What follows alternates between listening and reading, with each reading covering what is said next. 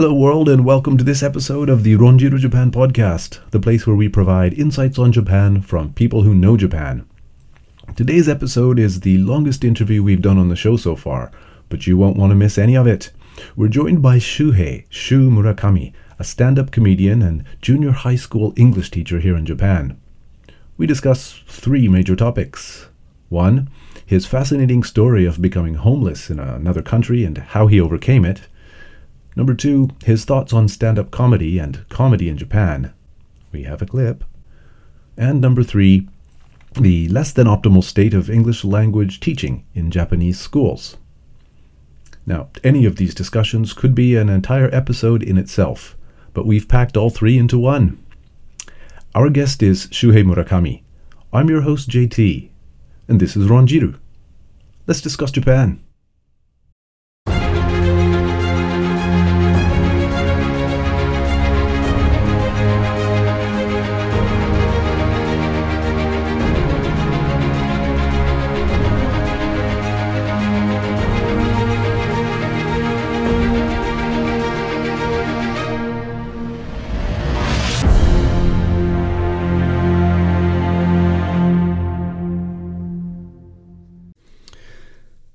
Shuhei Murakami, welcome to the Ronjiru Japan podcast. Thank you for joining us. Thank you so much. Thank you so much for having me. It's a very pleasure. Good it's Huge very honor. good to. Oh well, the honor is all mine. You're a stand-up comedian, but you're also a school teacher now. Man of many hats. Mm-hmm. I want to ask you, what has the schools been like during the past 15 months or so? It's crazy, but it's as normal as it used to be before the pandemic. Yeah. I see. Except that everyone is wearing a mask, Oh, I see. of course. During classes. And during the lunch, they cannot speak at all. They cannot talk. Oh, wow. So silent eating. Mm-hmm. I see. Let's get right into it. Let's talk about you for a bit. Your life story is far more interesting than any question I could come up with. So I think the best way to do this is for me to get out of the way. It's a fascinating, sort of like a novel, full of twists and turns and interesting things. I think it's best if I just let you tell the story in your own words. So let's go through it, starting from you were almost a high school dropout in Japan, which is very rare here. Let's start there. Oh, yes, sure. I didn't really go to school. Mm-hmm.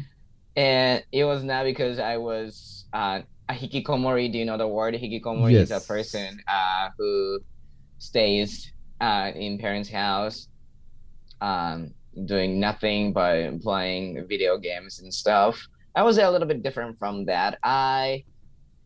When I was in high school, I really got into playing music and like playing the guitar, playing with my band. So I was really focused on it. And to rent a studio, it was really expensive. Then I wanted to buy some guitar stuff, keyboard stuff. So I was doing the part-time almost every day. That was at the McDonald's. So yeah, I was working until 10 o'clock every night, and it was really hard for me to wake up in the morning and go to school regularly. Or I would say I've not really been good at doing something regularly, like on a daily basis. So I really didn't manage to, go to school every day and do the same things that every other kids were doing. Yeah. You were too busy playing the guitar. Yeah, and I love sleeping, so that's another reason. Did you dislike school? I would say I was not really into like school itself. Like studying. I never studied in high school except a few months before the university entrance exam. That's the only period that I studied in. So there were a few textbooks that I never opened even opened once. So that was what my high school life was like. Hmm. You said you had a band. Oh yes. What kind of music did you play? We did covers. We wrote some original songs too. Hmm. Mostly we played rock music. When we did covers, we did cover some Japanese rock like the Hmm. Blue Hearts and RC Succession, which is from the 80s I or see. 70s. I'm not really sure. It was an old band that I was really into at that time. Hmm. And we also covered the Beatles, Queen, Led Zeppelin, something like that, The like classics. 70s, 60s. Yeah, British rock. Yeah.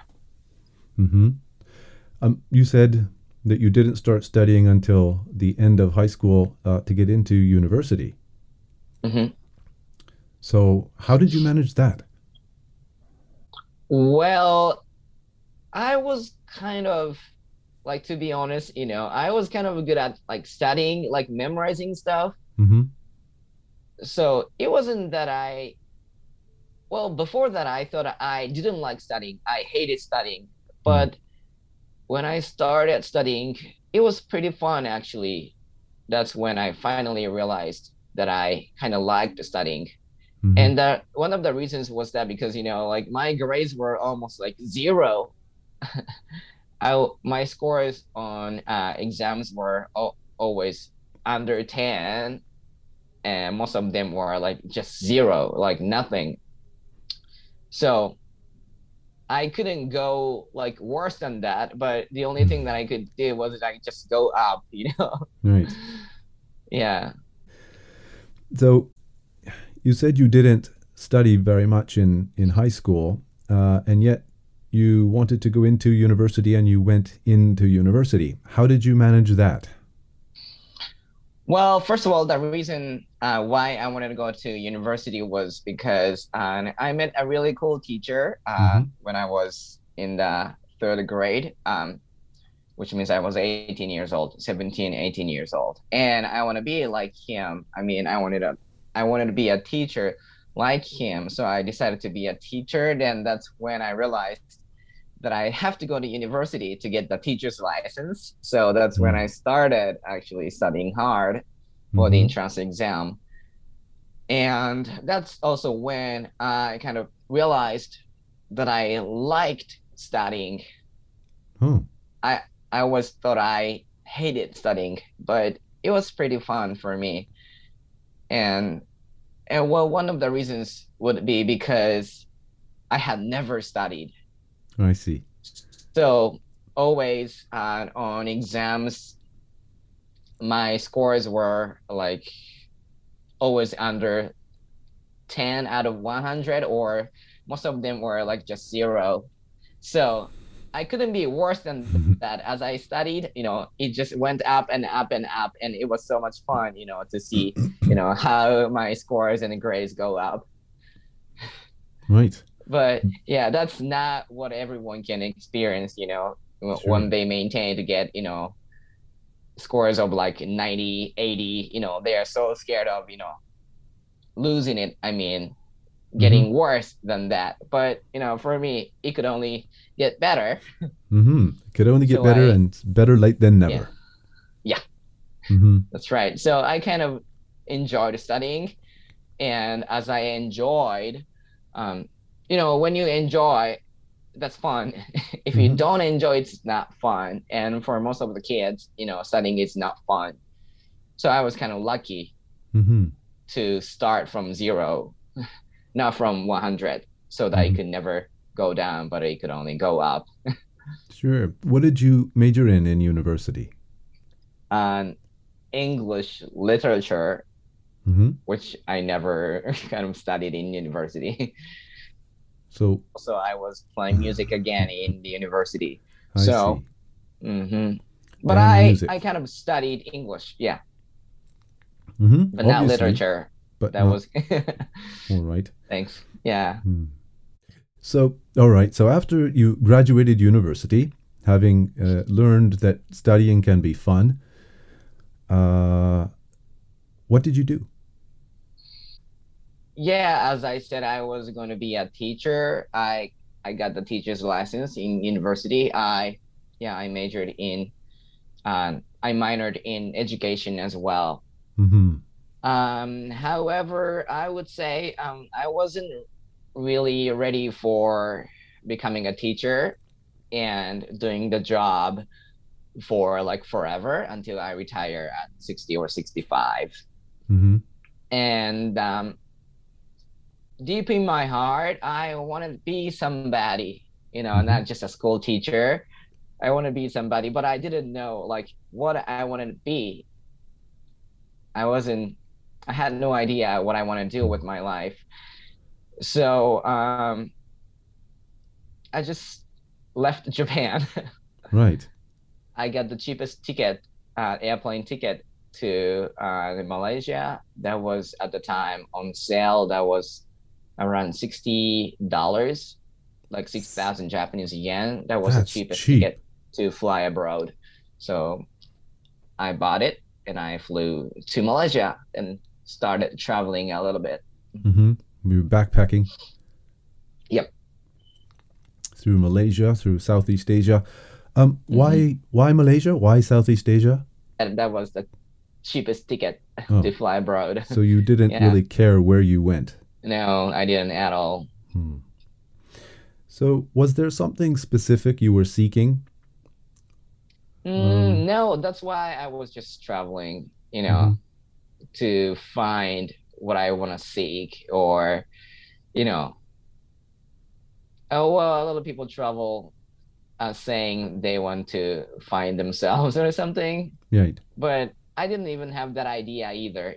I was just like, well, it's hard to be neat. Do you know this word? Neat. Neat means, someone that doesn't work and just stay at parents. Well, I didn't want to be a neat, Right. but backpacking, it's kind of a neat, not working, just traveling, just hanging out every day. But I can be called a backpacker, not Hmm. neat if I was abroad. So I that's see. why, yeah, I started it. Right. So then you ended up in Cambodia, and that's where the fun really started. Take us there, First, it Cambodia. wasn't really fun, but yeah, I started living there. So from Malaysia, I took a train to Thailand, where I stayed for about a month. I found a really cool bar where there was a live music stage, Hmm. and some band was playing there every night. So I started going there every day. Then one day I asked the band if I could join them on the guitar. Then they let me in. Then Hmm. I kind of did a good job. So I started playing music there every night, and that was pretty cool. And I didn't get paid, but I got free meals, free drinks, and yeah, they gave me the shirt of the restaurant. Hmm. So I started serving too for free. I mean, Hmm. I was up for anything. So that was a really cool experience. And my visa was expiring. Then I asked the owner of the bar if they could extend my visa. And it was like, what the hell is visa? And I was like, then I have to leave this country tomorrow. Then I left the country the next day to Oh, Cambodia, which is right next to Cambodia, yeah. right?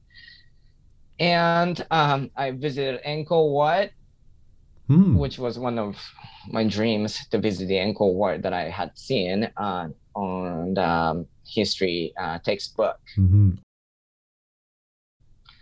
So that was fun, but I was not traveling to see the World Heritage sites or see beautiful places. I was more focused on like meeting people Hmm. and experiencing cool stuff. So, and then after I visited Angkor Wat, I had nothing to do. So I just took a bus to the capital of the country, which is Phnom Penh, Hmm. where I ended up living for 4.5 years after that. Yes, but that wasn't your original plan to live there for 4.5 years, I understand. Never. That's where the story gets interesting. What happened? Yeah. Uh, the first day in Phnom Penh, I was scammed by a family Mm-hmm. there, and I lost all the money that I had at the moment, including the money that I had in the bank. Mm. You lost your Mm, money? And then what did you do? yep. And I had no choice but live there. I mean, I didn't even have money to fly back to Japan, right? Mm-hmm. And well, some people say, like, ask me why I didn't call anyone for some money, like a couple $100, Mm-hmm. with which I can fly back to Japan. Mm-hmm. But I didn't even think about it. Now I know I was stupid, but that wasn't an option. I didn't even think about it. Mm-hmm. Um, and also, when I left Japan, I was telling people around me something like I'm gonna conquer the world, kind of that kind of stuff. Mm-hmm. So I couldn't just call them after a couple months saying like, "Hey, I was scammed. Can you send me some money?" No, that wasn't an option. So I chose to live there, Right. and I started looking for a job. Mm-hmm. And you Then I you got one. uh-huh. What'd you do? I met a Japanese guy there Mm-hmm. who was about to start his new business in Cambodia, but he didn't speak a word of English. So I started teaching him English. I see. And yeah, before that, I was a homeless for a couple of weeks. So yeah, I met the Japanese guy and I started teaching him English. That was first like $5 an hour. Mm-hmm. Yeah, that was actually a lot of money for me. Mm-hmm. Now I wouldn't teach it for $5 an hour, but yeah, at the time I had nothing to lose. So $5, oh, that was a lot of money. Mm-hmm. And I started teaching him English. Then he introduced me to some other people who I started to teach as well. And after a couple months, maybe after a few months, I saved enough money to fly back to Japan, to Mm-hmm. buy a ticket to Japan. But I stupidly didn't buy a ticket, and I bought a guitar. Yeah. I went into a music store and I bought the cheapest guitar there. Yeah, because yeah, I kind of, I was kind of liking the country. Then I didn't even think of leaving. So yeah, that's what I did. So hold on. And mhm, So you were an aimless traveler, got scammed, lost a large sum of money, became homeless in a foreign mhm, country. Somehow you were resourceful enough to find a job teaching English that got you by. mhm. You saved up, you got money to go home, and instead of getting on the plane, you you used your money to buy a guitar and start a new adventure, despite the fact that you were homeless or had been homeless. That was pretty normal for me. I know I want to do something. So yeah. But how does it sound to you? Well, obviously, being homeless and broke and worried in a foreign country was not something that was unpleasant for you. Otherwise, you would have been on the plane right away. That's right. Hmm. Yeah, So, I would say that was unpleasant, but I still chose that life somehow. Yeah. why was that? Was there something you were trying to avoid in going back to Japan? You had the option to do that. Hmm. Yeah, maybe I was trying to, well, what was the word you just said? Avoid. Yeah, maybe I was trying to avoid something which could be like a decision of my life, Hmm. which I haven't made it yet anyway.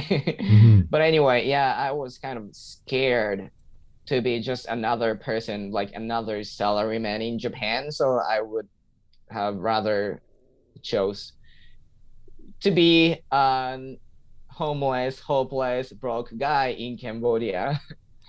But I was still doing something that I kind of wanted to do, like playing music. Uh-huh. Yeah, there is another cool story. So I got the cheapest secondhand guitar at the music store. Then Mm-hmm. I directly went to this rock bar in Phnom Penh, Mm-hmm. where customers are all like Westerners, and Mm-hmm. the owner was an American guy as well. I went into there, and there was like a Western band playing something. I forgot what song it was, but anyway, it was a really cool place. It was a huge place, and I wanted to play there. So I went over to the stage and asked the band if I could join. And they looked at me like, who the hell are you? A Mm-hmm. small Asian guy. Then I was so scared because they are so scary. They look so scary. Mm-hmm. And the main guy, the lead guitar and the vocalist, I talked to, anyway, allowed me to play Mm-hmm. with him, with the band. So I played a couple songs, and that was kind of all right. So again, I started playing there, and this time with visa. I mean, I had my own visa already, so Oh. yeah. Then I started playing there for free. I Mm-hmm. mean, for a couple of free drinks a night, and the bar is the place that I ended up working as a manager a couple As a months manager. later. Yeah. Right. Yeah. Then that was kind of a dream job.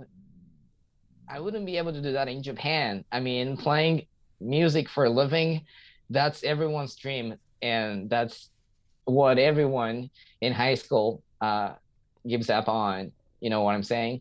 Like Mm-hmm. in Japan, everybody gets a guitar in junior high school or high school. And the competition is really crazy. And if you're in high school, then if you said you want to be a musician, and you will be laughed at, you will be made fun of, and you have to give up on it. But in Cambodia, if I had a guitar and if I played a few chords on it, I will be like a genius. Mm-hmm. Cambodian kids will look at me like I'm a superhero, Superman. So I started playing music for a living, and I managed the bar as a manager. Yeah, that was really cool. While you were doing all of that, you also were doing something on the radio. Could you describe the radio show you did in Phnom Penh? Yes. Yeah, I was hosting a radio show back in Phnom Penh, and I did it for a few years, actually, 3 to 4 years. I don't remember exactly how long, but yes, and that was really cool. I mean, I was working at the bar, and that was on.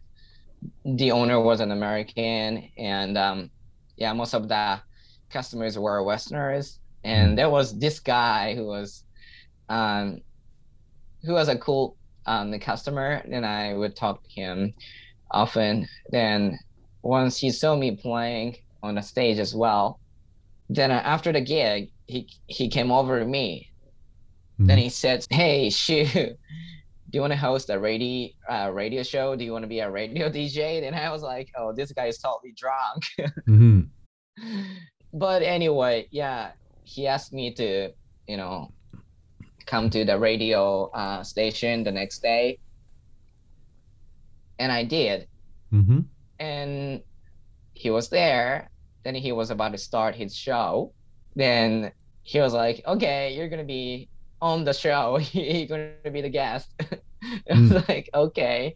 Then I got on the radio show for the first time, just like that. Mm-hmm.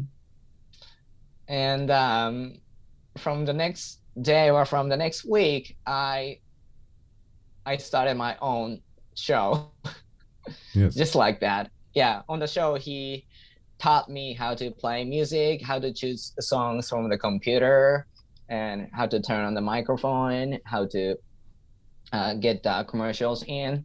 Mm-hmm. What Then, yeah, what kind of a show was it? Was it music based or was it talk or was it everything? that. there was like everything. There was no guidelines except some words that I couldn't say, like cursing words or something. But that was it. I could do basically whatever I wanted to. Mm-hmm. Also, there were some rules, like basic rules, like I can't play the same song in the same hour or something like that. But otherwise, I could do pretty much, anything, play Right. music, talking. Yeah, I got messages from listeners too. Mm.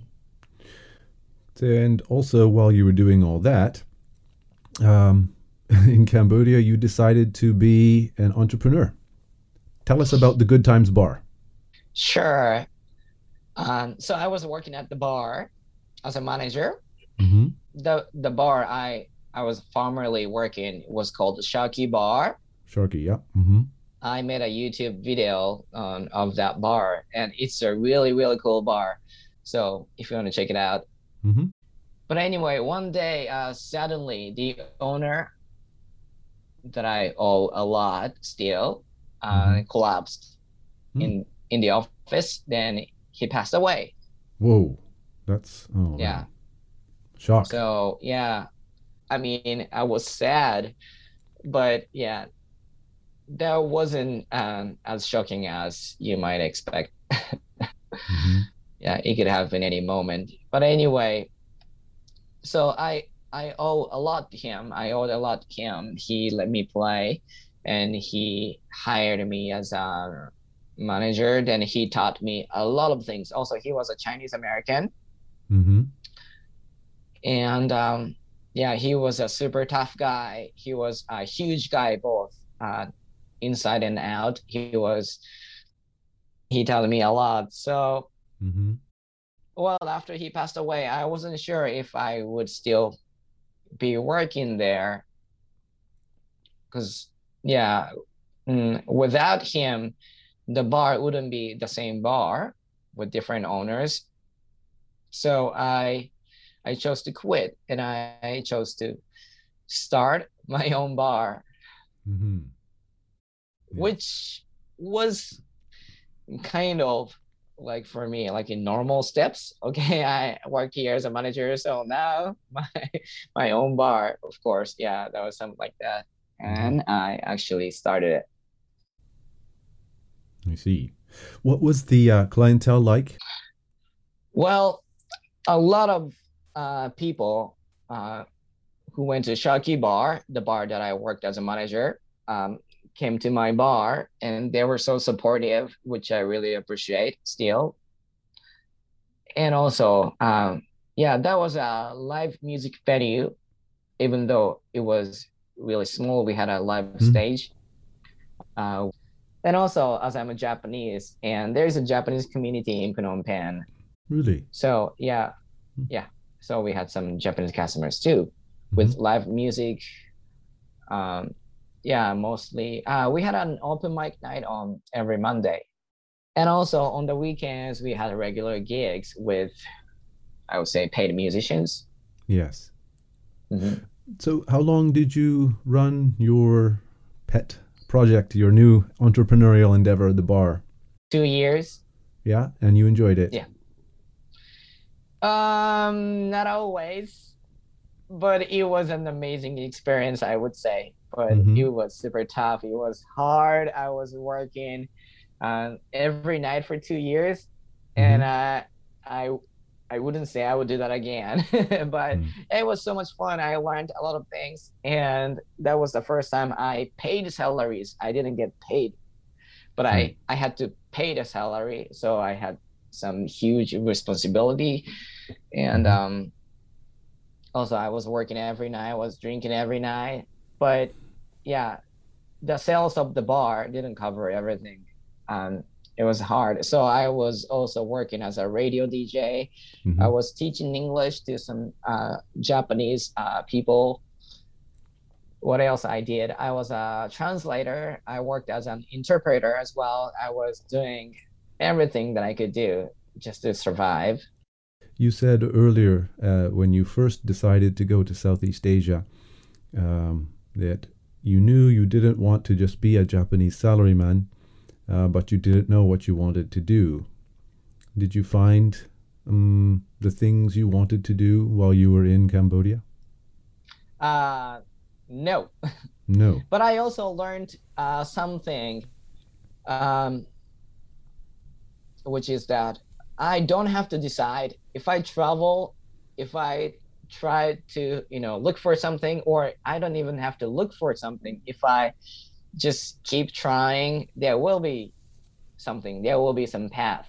Mm-hmm. So yeah, I haven't decided what I really want to do with my life, but I'm still, 29 years old, like super young, even though in Japan, 30-year-old without a full-time job would be regarded as a failure or something. I mean, Sure. I have a full-time job right now, but I don't think I will, you know, having the job forever. So I will be a jobless sometime, Mm-hmm. but I think it's okay because, um, I haven't been through the half of my life. If I lived until 60 years old, hopefully I will. But yeah, I don't think I have to decide right now what I what I want to be doing forever in my life. Sure. Also, I don't think I'll be doing just one thing Mm. in my whole life. Yeah, I want to be doing a lot of things. I want to take us back to the story. So you were doing all of those things in Cambodia, working all the time, all hours, 5 different jobs. Uh, Eventually, you decided to come back to Japan. Hmm. What did you do once you got back here? And first, I worked as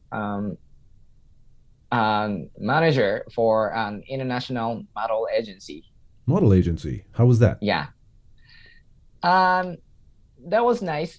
That was good to meet a lot of different people from different backgrounds, from different countries. It was Mhm. really cool, even though the job itself uh, was not the easiest job that I could have. I mean, it was really hard, and the longest hours I worked was 22 hours in a row, in a row. God. So it was hard, but also that's when I decided to, become a comedian. Yeah, Hmm. stand-up comedian, I mean. So you were looking at models and just decided, I think I'll do comedy. Could you Well, fill us in on how that logic worked? sure. Well, mm, I would say, yeah, I was working at the back, right? I was not a model. Then that wasn't comfortable. I mean, I wanted to be not a model, but I wanted to be on the stage, Mm-hmm. not back on the stage. That's one thing that I felt working in the background.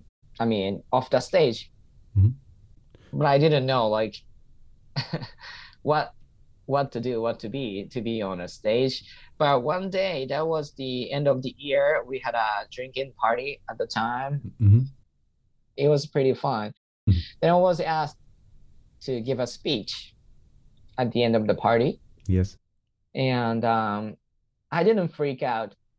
I mean, if a Japanese guy was asked to give a speech all of a sudden for 5 minutes in English, and if I hadn't been through all the things that I did in Cambodia, I would freak out. But I didn't freak out. I just got up on the stage and I started talking, and that was fun. Then also, basically, I talked about things that I went through in Cambodia and differences between the two countries, Japan and Cambodia. And well, they liked it actually. They liked it, and they were Mm. like, "Hey, why don't you do a stand-up comedy?" Then at the time, I was like, "What is it? What is a Yes. stand-up comedy?" I didn't really know. But and at the same time, I was studying English with a book Mm-hmm. uh, on which there was a Japanese comedian writing some small column. Mm-hmm. Then I was like, "Oh, there's a Japanese comedian, a Japanese stand-up comedian, performing in New York." Then I searched him on YouTube and I saw one of his shows, and I was like, if he could make a professional comedian with this performance. Why not me? Was that person Ryo Koike? Yes. His name And comes up a lot. I had another stand-up comedian on my show who also brought up his name. So he seems to be a legend. he definitely is. Hmm. Yeah, he's not uh now well in Japan. I don't know Hmm. if he is in New York. But yeah, and I was stupid. Like I had never tried stand-up comedy. So like I was stupid and I was like, no, I couldn't be worse than this. So that's how I started it. Now I owe a lot to him, with that his existence, with that Hmm. he's trying, with that he's challenging in New Hmm. York as the first Japanese guy as a Right. comedian, and I wouldn't probably be doing it. Hmm. But at the time I was young and I wasn't experienced, so I didn't know how hard it would be Hmm. to do stand-up comedy in a second language. So yeah, he's great. He's amazing. But at the time, I didn't realize how great he was. Then that got me into stand-up comedy. So those So experiences. it was just somebody said, nice speech, it was funny, you should try stand-up comedy, and then you just decided, yeah, okay, that's what I'll do. Is that kind of right? Pretty much. Hmm. Then the next day I was searching a ticket to New York. Hmm. Yeah, I want to do it right away because I had no doubt I wouldn't make it. So You chose to do it in New York. How come not Japan?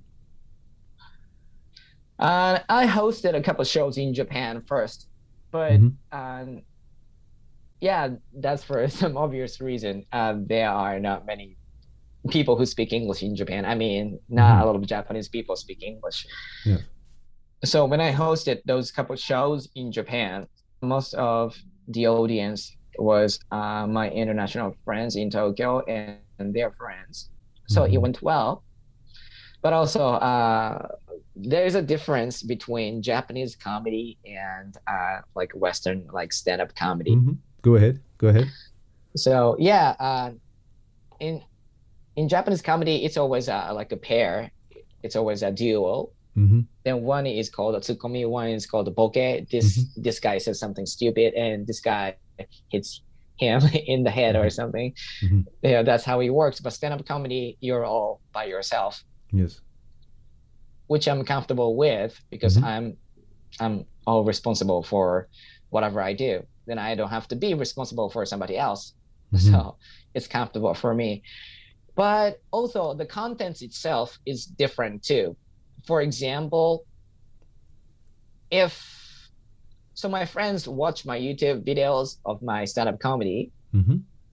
where um like English speakers are laughing at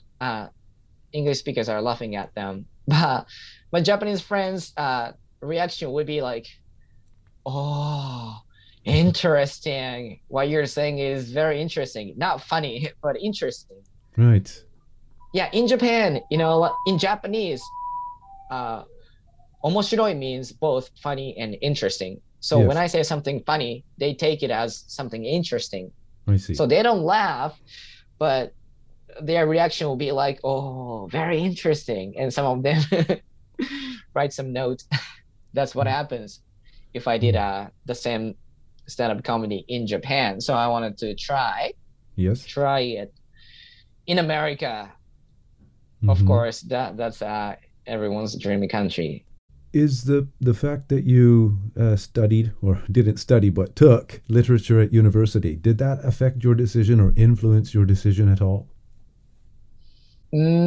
Maybe because when I started writing comedy, everything that I had been through was a comedy. For example, the education in Japan, the education in high school, everything was comedy. Everything was funny. If I looked at it in that way, that was a tragedy. That was all comedy. For example, so one of the first jokes that I wrote was about my life in university, where Mm-hmm. I majored English literature. But actually, we didn't really read English literature in English. We wrote them. We read them in translated Japanese, because professors are not really good at English itself, but they are good at English literature. But that doesn't mean that they can, speak good English. So Right. Well, we'll we come had to to that in a read. moment. Mhm. Yeah. Yeah. So that was a comedy.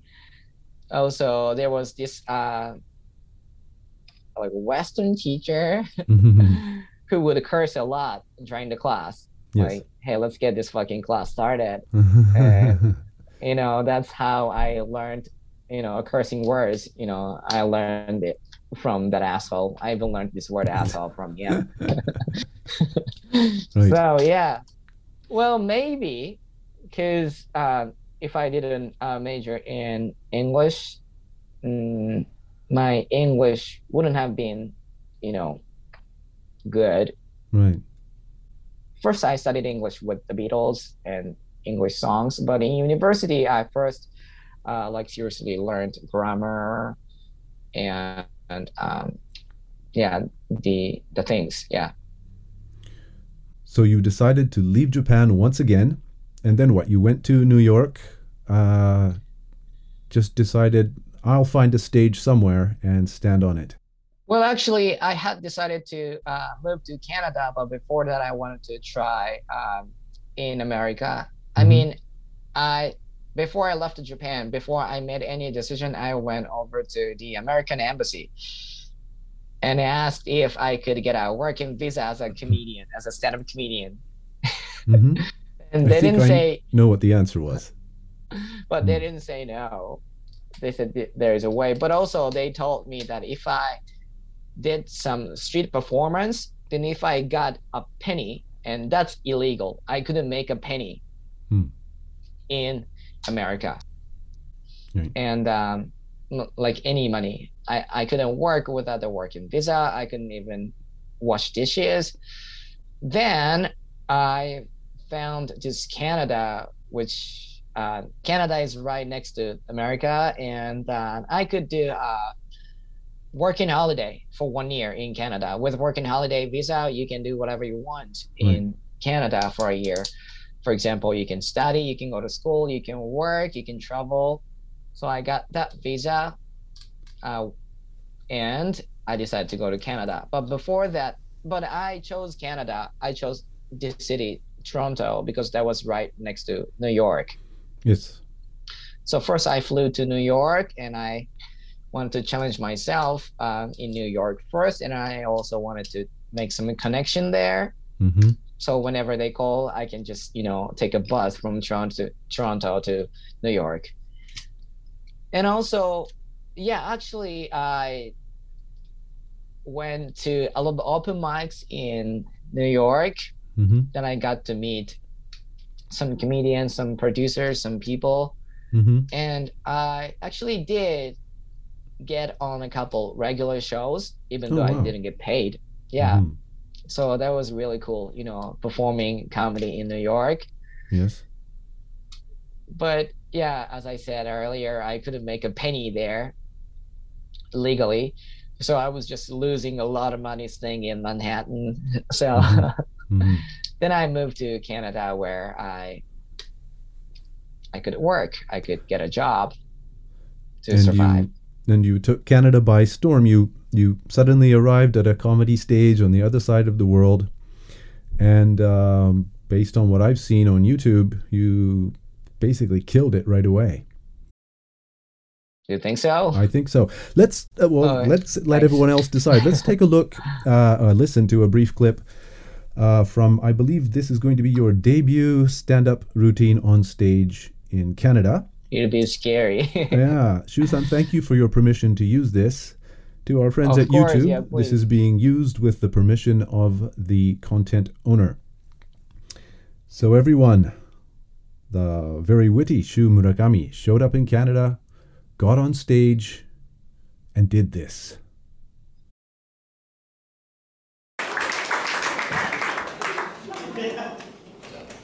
Oh shit, I forget the first line. Hello! How's everyone? How's it going tonight? I'd like to thank you all for having me, but as I from Japan, I must say, I'm so sorry that you have me tonight. Sorry, I might even make you laugh. Sorry. Does anyone have any stereotypes of people from Japan? Smart. Smart, thank you. You from Japan? No? That's actually wrong. That's not a stereotype. That's a fact. What about English? Like, people from Japan are not supposed to speak good English. Well, I actually used to have a terrible accent too. Like, this is the exact accent that we learn in school in Japan. But I studied really hard to become a stand-up comedian. And last month, I finally moved into Toronto to challenge myself as a comedian. And right now, I'm here on the first stage in Canada. How about that? Thank you. I really appreciate the applause because now I'm desperate, realizing that as a stand-up comic from Japan, when my English was terrible, I was much funnier. Like last week, we had Labor Day, right? People were off work, shops were all closed. I was shocked. In Japan, Labor Day is when we work even harder. More labor. Yeah, for us Japanese, English is very difficult. Believe it or not, I didn't speak a word of English until when I was 18 years old. Yeah, I know. Now I look like 17. I'm actually 27 now. Japanese people have very young-looking faces, which is pretty good, right? If it was not in exchange for height. It's like we never grow up. Peter Pan is not a fairy tale. That's real in Japan. I really appreciate it when, native English speakers get a joke and laugh. Yesterday, I told this joke to my Japanese friends, and they get a joke, and they're like, "Oh, I understand." My name is Shin Murakami. I'm so sorry for making you laugh. It's been a pleasure. Arigatou so much. Great stuff. Very funny. What a debut. And you still look 17, by the way. Thanks. What's your secret? Forget being it. Being a Japanese. I guess. Being Asian, I think, yeah. So over time, you played at many venues in Canada, around Toronto. You were at the Absolute Comedy Bar, Yuck Yucks, which is huge. Corner Comedy Club. Were you at the Corner Comedy Club, right? You played there? Oh, yeah. Corner Comedy Club, yeah. And the Asian Comedy All-Stars. That is the biggest. Yeah. That was the biggest one that I was on. Yeah, how'd you do? I really want to tell you one story about that show. So the first day in Toronto, I saw a poster in the city that was about this show called Asian Comedy All Stars. Yeah, big show. And instantly it became my goal to be on that show, Asian Comedy All Stars. Doesn't it sound great? Yes. So I want to be on that show. That became my goal. But when I started living there, I was so scared to do anything, and I was just staying home, trying to write some jokes, and when I say like comedians, for comedians, it's really tough to come up with jokes when you just stay at home. Then you end up just wasting 1 day or 2 day or a week or 2 weeks. So I was just living in Canada like that. Then I even missed that show. I forgot to go to the show as well. So yeah. So one day I determined, like, okay, today I will go to this open mic. Otherwise, I'll be dead. I mean, I will be as dead as dead. I decided to, finally go to this open mic, even though I wasn't confident. I encouraged myself. I was like, go to this open mic or die. Then I chose to go to that open mic. Good choice. I got on, yeah, and I got on the show, and I I think that was kind of all right. That's why after the open mic, this woman came over me saying like, "Hey, it was great, and your Japanese is really cool. Actually, I host a comedy show called Asian Comedy All Stars. I want you to be on the show sometime." I was like, "What?" Hmm. Yeah, that's when I really felt how how lucky I was. I mean, how lucky I had been. Hmm. In Cambodia, I got a job as a musician by chance. Then I started working there as a manager by chance, and now I can be on the Asian Comedy All Stars by chance. But also, that's when I realized that if I didn't if I didn't come over to Canada, if I didn't decide to be a comedian, if I didn't decide to challenge myself Hmm. in a stupid way, I wouldn't get this chance. Sure. So I wasn't just, Googling on the internet in Japan in my house, to seek for a chance to be on the show. I wouldn't probably get it. But I actually went to Canada, and I actually went to this open mic being so scared, freaking out. And so I would be a lucky person, of course, but I wasn't just a lucky person. I was also trying myself. Yeah, that's what I like realized at the time. So, I started keep trying and challenging myself that way. How would you describe your comedy? Um, okay, it'll be a tough question because I've never thought of it. I know, But that's why I asked what it. okay. One thing I'm focused on would be that I want to be unique. I don't want to be as same as anybody else. Yes. I can't be. It's not original. Hmm. So my life's been already like pretty unique. you Yes, know. indeed. Yeah, from a high school dropout to a homeless in Cambodia to a bar owner, also hosting a radio show, and suddenly decided to, become a stand-up comedian. Yeah, that's stupid, but also that's kind of unique. I don't think there's anyone else that's doing the same thing. So, yeah, I try to be myself, and I try not to copy anyone else. That's why, when I started doing my comedy, I didn't watch anybody else's show. I just wanted to Hmm. be, unique. Hmm.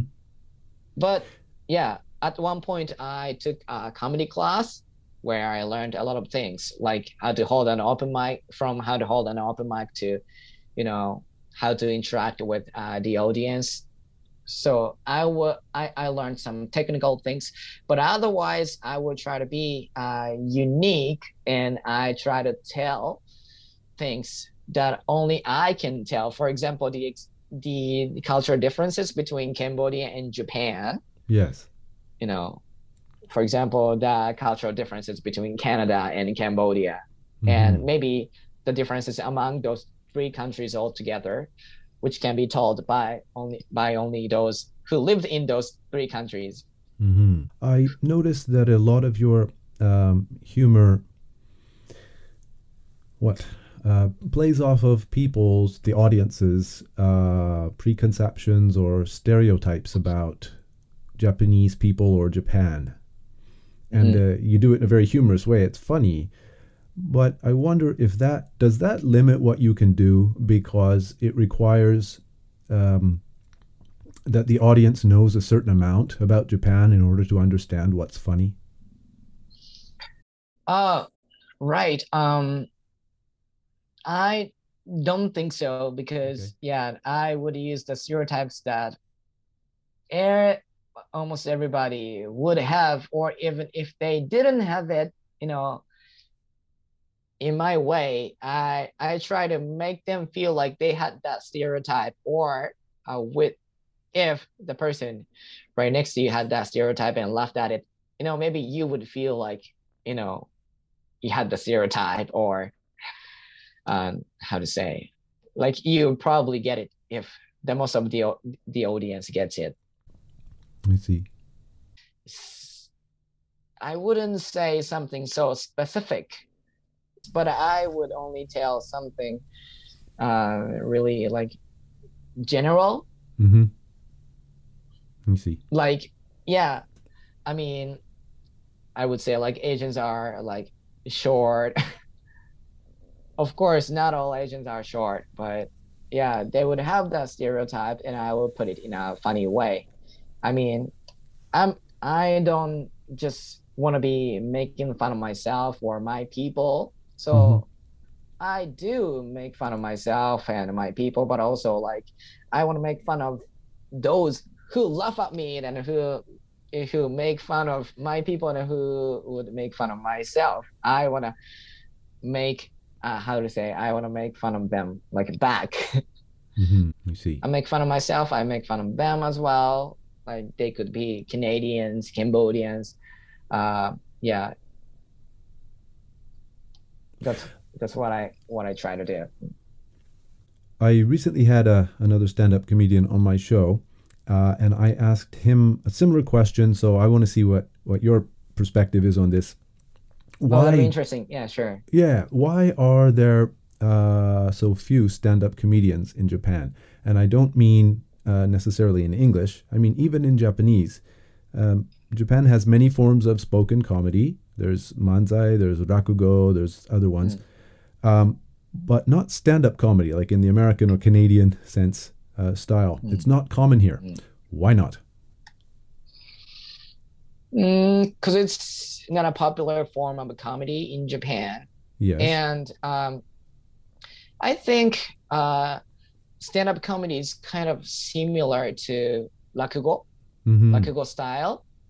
So a rakugo, it's not just funny. You know, you have to be smart and you have to understand the real intention of what the person is saying.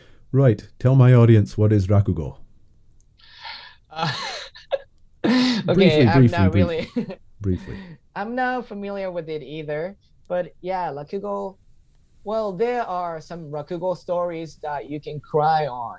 There Mhm. are some rakugo stories that you can laugh on, but it's not just funny. There's always a story of I don't know how long, but from 5 minutes to like 20 minutes.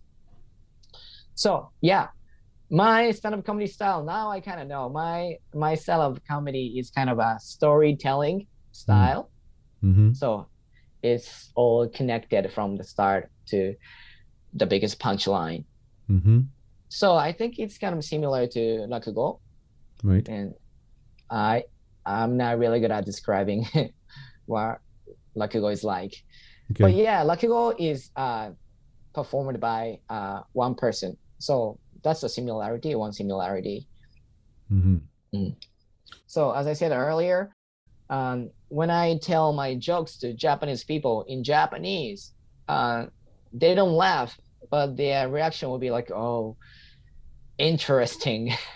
面白いですね. So what I'm trying to say is, stand-up comedy is kind of not just funny, but stand-up comedy is really interesting because, for example, in my comedy, I talk a lot about cultural differences and Yes. stereotypes, and anybody can laugh at my jokes, I think. For example, if I said, you know, Asians are like, you laugh at me because I'm short, but I was very tall in Japan, Yes. and maybe anybody can laugh at it. Mm-hmm. Everyone in the whole world, but Japanese comedy, it's more focused on Japanese people, Japanese culture, and there are not so much interaction with foreign cultures in Japan, I right? see. Yeah. Mm-hmm. And what was the question? So why there are not so many stand-up comedians in Japan? So Hmm. the biggest reason would be the comedy style is different from the Japanese comedy style is totally different from the stand-up comedy style. I mean, two people Yep. and one person Yep. show. So that's the huge difference. Hmm. And stand-up comedy performing stand-up comedy needs a lot of guts. You Mhm. need huge balls. So yeah, I think it's a scary thing that I'm stupid to, try it. I know, but it's so much fun. And another reason would be that stand-up comedy, it's something intellectual. Yes. It's not a instant laugh. Right. I mean, in Japanese comedy, you can just, make a funny face and say totally stupid thing to make the audience laugh. But in stand-up comedy, it doesn't really happen. Well, sometimes, but not always. You have to be something smart. You have to be something that makes sense. You have to say something that everyone has experienced and, say something, funny out of it. So yeah, maybe there's a difference between the Japanese comedy style and stand-up comedy style. There's also a difference in topics. A lot of stand-up comedy is about, through laughter, making people think about something either A, that they have not thought about before, or B, think about something they've thought about, but in a different way. The comedy that is popular in Japan, if I'm understanding what you're saying correctly, is the kind of comedy that reminds people of what's funny in what they already know. Is that a fair way to put what you were trying to say? Oh yeah. Or doing something totally stupid, Well, yeah, okay. Right, yeah. right. Yeah. Yeah, you got it right. Yeah. Mm-hmm. And another thing, and this is also something that we discussed with my previous other guest, who was a stand-up comedian. Japanese comedy does not discuss politics or social issues. Totally. Oh, he got the right point. Yeah, I never thought of it. But yeah, definitely. That's right. Yeah. It's taboo. It's taboo, definitely. Yeah. Why? Because Japan. Well, but yeah. It's well, look at, like, for example, look at politics as an example. So much of it is already a joke anyways. It's ripe for humor. You don't have to make comedy out of it. It's already a comedy. That's right. Yes. Just read news headlines and people will laugh at it. I mean, so it would be great for comedy here. Yeah. So, well, but I think in Japan it's a pretty serious thing. But if I just read the topics of like Japanese news, I mean, if I just read the headlines on the Japanese newspaper, in another country it's gotta be comedy. Sure. But here in Japan, I mean, it's not really comedy because we live in it. Sure. We live in the comedy. So from the inside, it's just a tragedy. If you look at it from outside, it'll be a comedy. Right. From inside, it's just a tragedy. And it's kind of taboo to talk about it. Yeah, that's a fact. Yeah. What do you hope to accomplish through your comedy? I mean, other than making people laugh, of course, but what's your goal to accomplish through comedy, if there is one? That's something that I'm looking for, because yeah, I'm not really like a normal, like a regular Japanese anymore who would decide, what he'll be doing at 30 years old and 40 years old and 50 years old at 65 years old, and how much money he needs to be saved by like the time he retires. I'm not like that.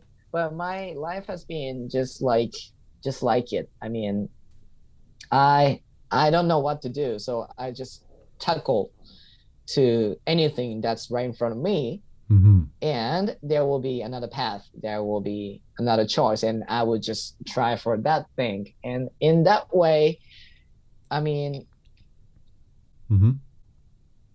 I cannot see like myself 5 years late. I mean, I started from nothing. When I flew to Malaysia, I had nothing to do. I didn't know what I want to do with my life.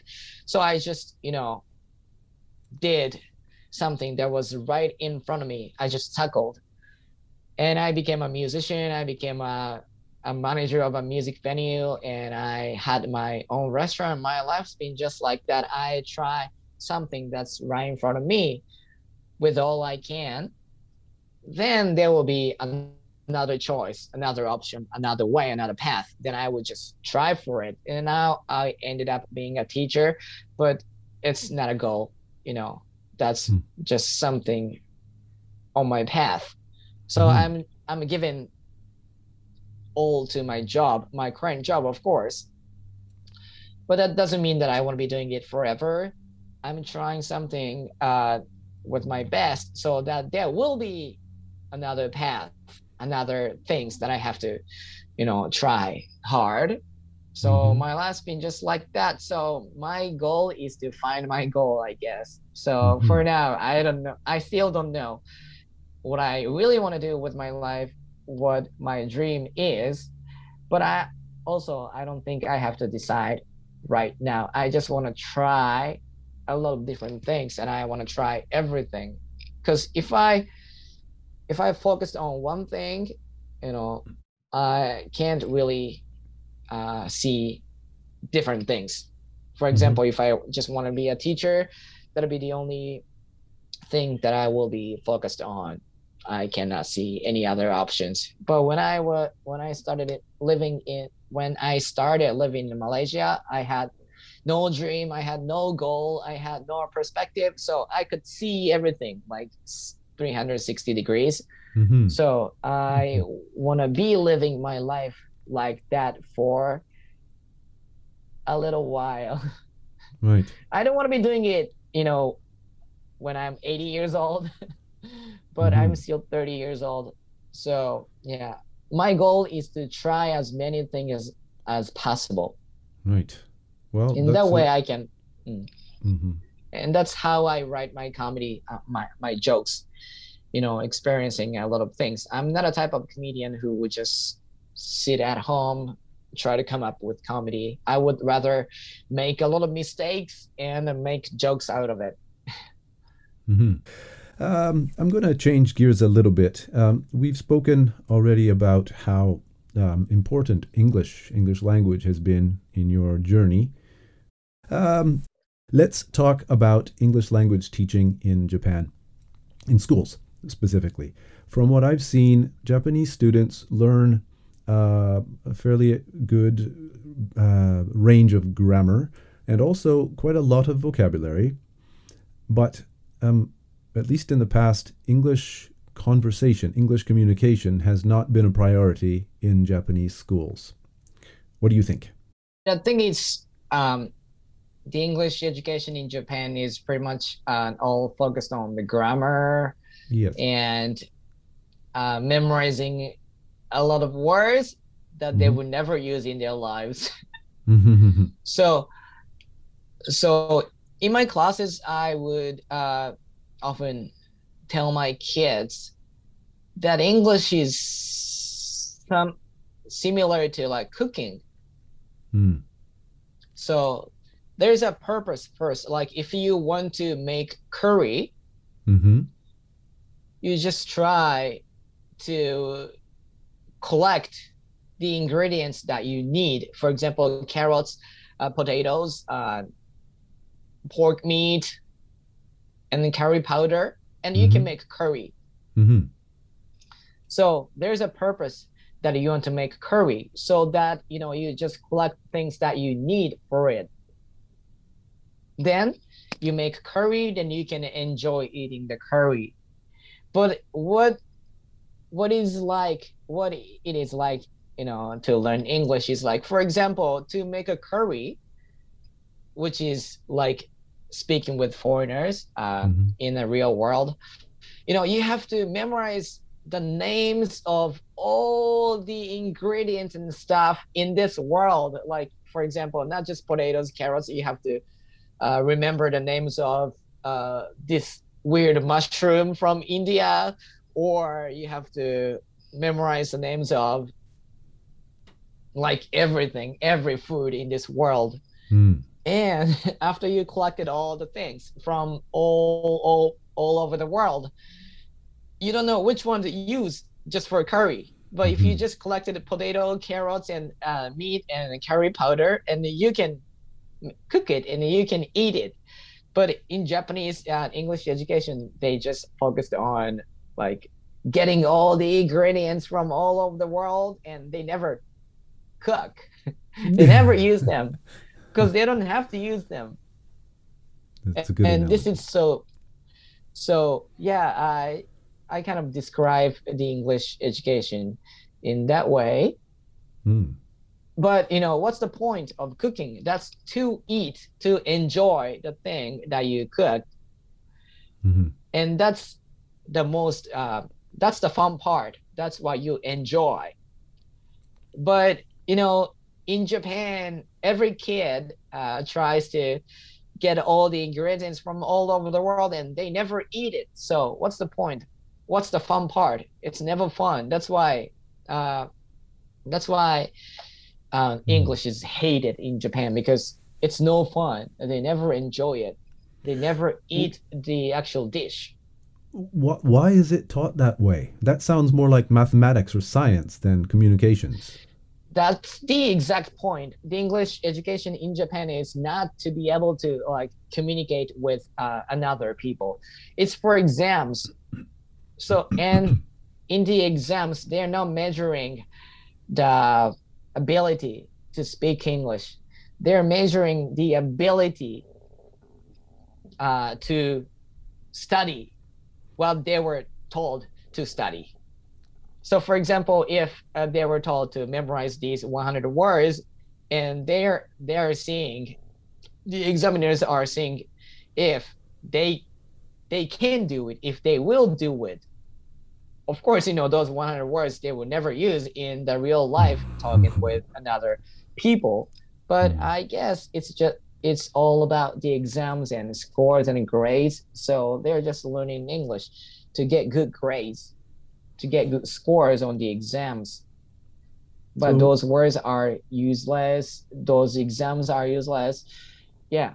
But that's how it is in Japan. It's all about getting a good job or going to a good school. And yeah. So every time I teach them some useful phrases or useful words, useful like slang, they would often ask me, "Hey, teacher, is it going to be on the exam? Hey, does it have anything to do with my grade?" Then I would say, "Yes, it has a lot of things to do with your grade of your freaking life." Right. Not the paper though, because that's the English that they can actually use in a daily conversation, to interact with the foreigners. But the only thing they care is their grades, their scores on the exams. But I often tell them, like, who will give you the grades when you die? That's not me. That's not teachers. That's not your boss at work. That's yourself. Right. Does it make sense? I shouldn't be doing that as a teacher because I'm the one to give them grades. But, I don't like it when they are too much focused on their grades and scores. And when I actually teach them useful phrases, interesting slang and stuff, the only thing they care is the grades or scores, or if those phrases will be on the exam. So I would say, yes, that'll be on the exam of your life in the future. Meanwhile, they all watch American movies, so they get out of school with broken English and perfect expletives. That's not a recipe for linguistic success. No, not at all. Back to recipes. Is there also a problem about lack of opportunity to speak English in Japan in daily life? Absolutely. Because, yeah, you you actually don't have to speak English to live in Japan. I mean, you obviously have to speak Japanese, but we don't have to speak English to work in Japan, to live a normal life. Here, it's an island, and most of the people are like Japanese. Yeah. Living here is totally different from Canada. So yeah, we, for example, I learned English in a hard way because in the university I learned English somehow, but when I started traveling, my English was because I my English was not that good, and then I started working at the bar owned by an American guy, so it was really tough for me. But I learned English in a hard way like that. I had to speak English.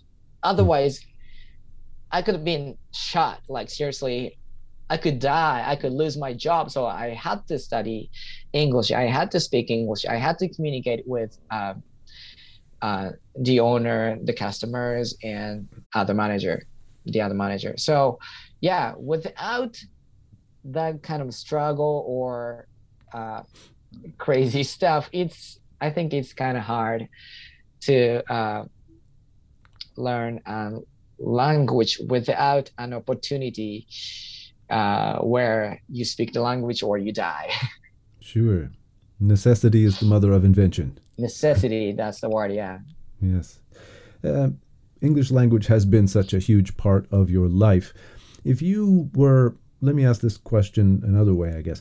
If you were giving a lecture in front of a very big auditorium of students, what would you tell them in order to motivate them to wish to want to learn more or study harder? As a teacher or as an English teacher? To motivate them to study English or to motivate them to study in general? What do I mean? As Shuhei Murakami. Okay. Well, to be really honest, I hope none of my colleagues are listening to it. To be honest, I think it's meaningless to go to school. In not in general, but not every school. There might be some good schools, but at the moment, I don't think they have to come to the school. I mean, I'm being a cool teacher, but overall, the Japan's educational system is not really, I can't find a word, great. I would just put it in that way. So, and the reason is that they're not motivated to study. They never enjoy studying. They hate studying, but they're forced to come to school every freaking day. Yes. And they are doing what they don't want to do for like 6 hours every single day. Right. Plus homework. Well, but I'm pretty sure the government is doing it because, yeah, they are just trying to produce the same people. They'll do the same things that, you know, those who can do the same thing every day to pay the same amount of tax every day, which is great to manage a country. But it's meaningless if they don't enjoy doing what they're doing, if they don't enjoy studying while they're studying. So I'm not focused on the grammar. I mean, I teach grammar, but that's not my focus. I mean, I just want them to get interested in English.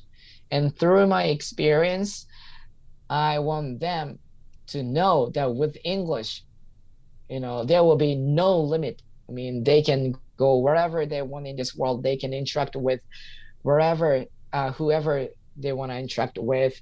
And so I would try anything to motivate them to get interested in English. And if they enjoy if they start enjoying English, they don't know, they don't need me, they don't need anything, they don't need a textbook, they don't, you know. So I got interested in music with the Beatles. Mhm. Then even though I didn't go to school, here I am, you know.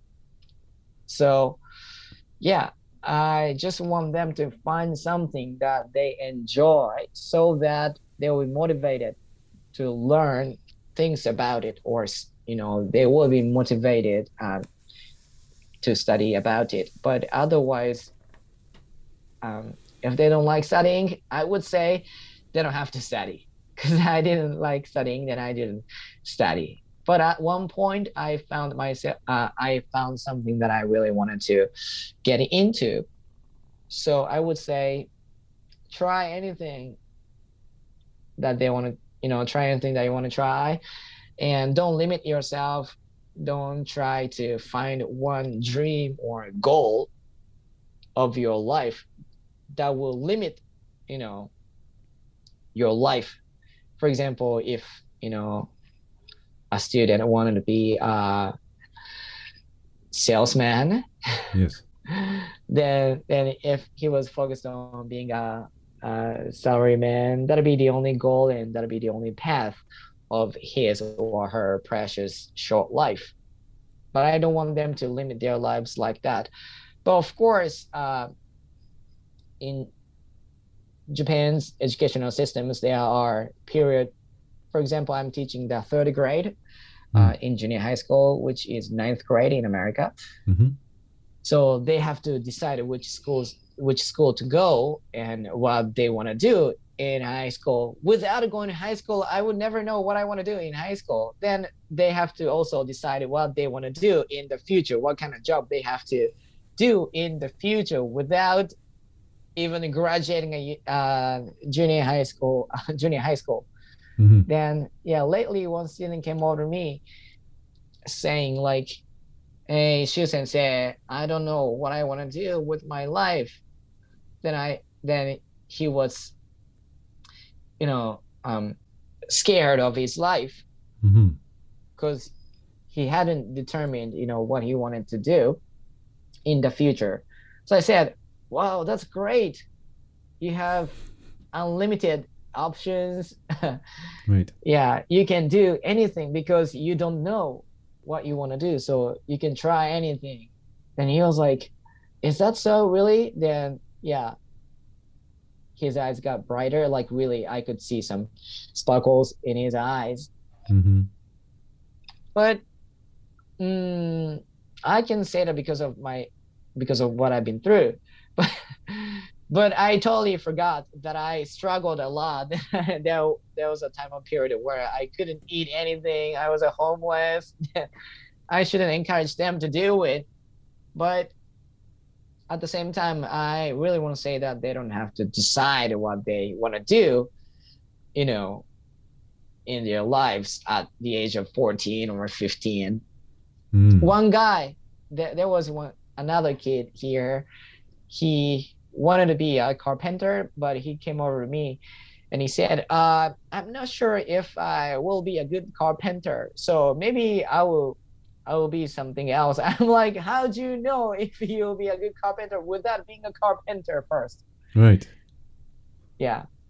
So, But that's how it is in Japan. They're scared of going for their actual dreams. Then I know it because once I gave up on becoming a musician in Japan, but I became a musician elsewhere. So that's another option if you can speak English. Right. The possibilities open up. Mm-hmm. And your advice at that assembly would be, to quote literature which you studied at university, "Gather ye rosebuds while ye may, old time is still a-flying. And this same rose that flowers today, tomorrow will be dying." Yeah. Yeah. It was beautiful, but that's not something that I learned at university. Yeah, that's beautiful. Yeah. Great. Yeah. If there were one thing about Japan that you wish more people outside of Japan knew, what would that be? Me? But, Well, Yeah. I'm helping. I'm helping. We'll get you out there. Thanks. Yeah, I appreciate it. But yeah, I can't think of one right now, but I can say that there are things that I want Japanese people to know about the world outside Japan. I see. It's otherwise though. Hmm. Mm. Yeah, I want Japanese people see a different world where they don't live for work, they work for a living. Hmm.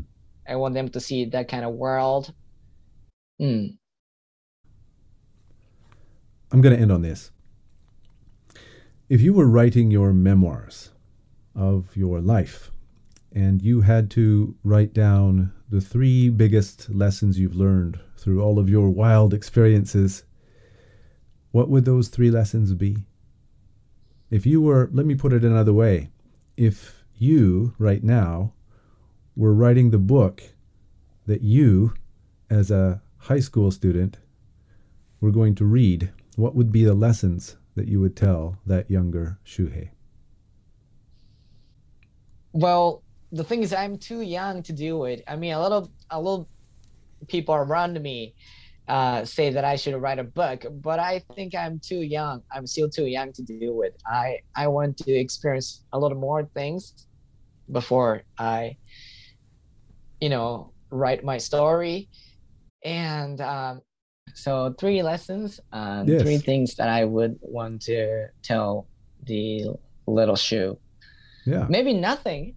I would say maybe nothing. There's nothing that I want to teach my little Shu because I wouldn't listen.